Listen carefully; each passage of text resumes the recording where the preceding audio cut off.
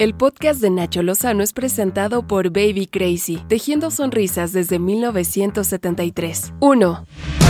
El presidente de México, Andrés Manuel López Obrador, se reunió en Palacio Nacional con los 16 gobernadores de Morena, electos y los que están en funciones. Bueno, eso de estar en funciones es muy difícil que un gobernador en México de cualquier partido se jacte de presumir que está en funciones. Con tantas cosas que no funcionan, a través de su cuenta de Twitter, el mandatario federal expuso que se establecieron acuerdos para intensificar acciones y vivir en plena paz. Paz es lo que se ve en todo el país. También les pidió trabajar en coordinación para reducir la incidencia delictiva. 2.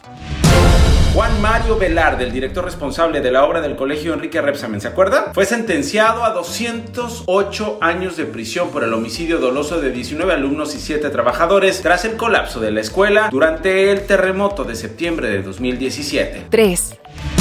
El exgobernador de Oaxaca, Ulises Ruiz, informó que el PRI inició el proceso para expulsarlo del partido por órdenes del dirigente nacional de El Tricolor, Alejandro Alito Moreno. La Comisión Nacional de Justicia del Partido Revolucionario Institucional, aunque no lo crea, hay una Comisión Nacional de Justicia en el PRI, le atribuye el uso de grupos paramilitares para atentar contra ciudadanos y militantes, casos de tortura, ejecuciones extrajudiciales, desapariciones forzadas y enriquecimiento inexplicable. Cualquiera pensaría que esos eran requisitos para formar parte del PRI. 4.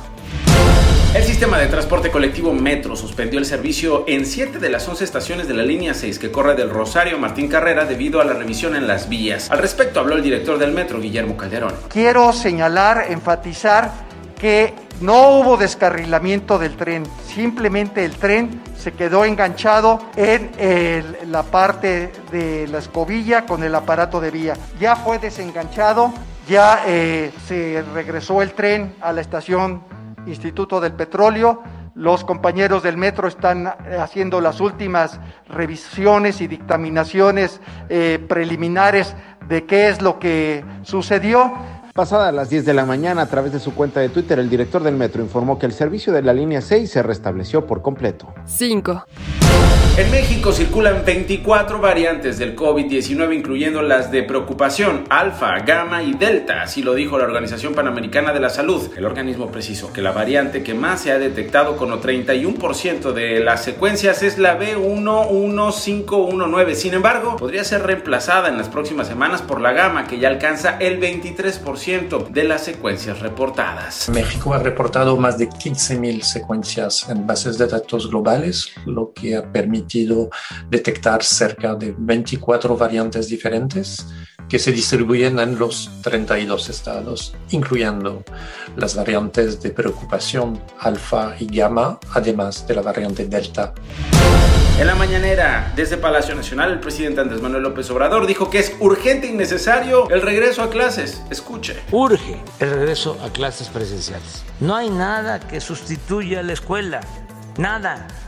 Si seguimos así, el daño va a ser mayor. Estas fueron las 5 notas más relevantes del día con Nacho Lozano, presentado por Baby Crazy, tejiendo sonrisas desde 1973.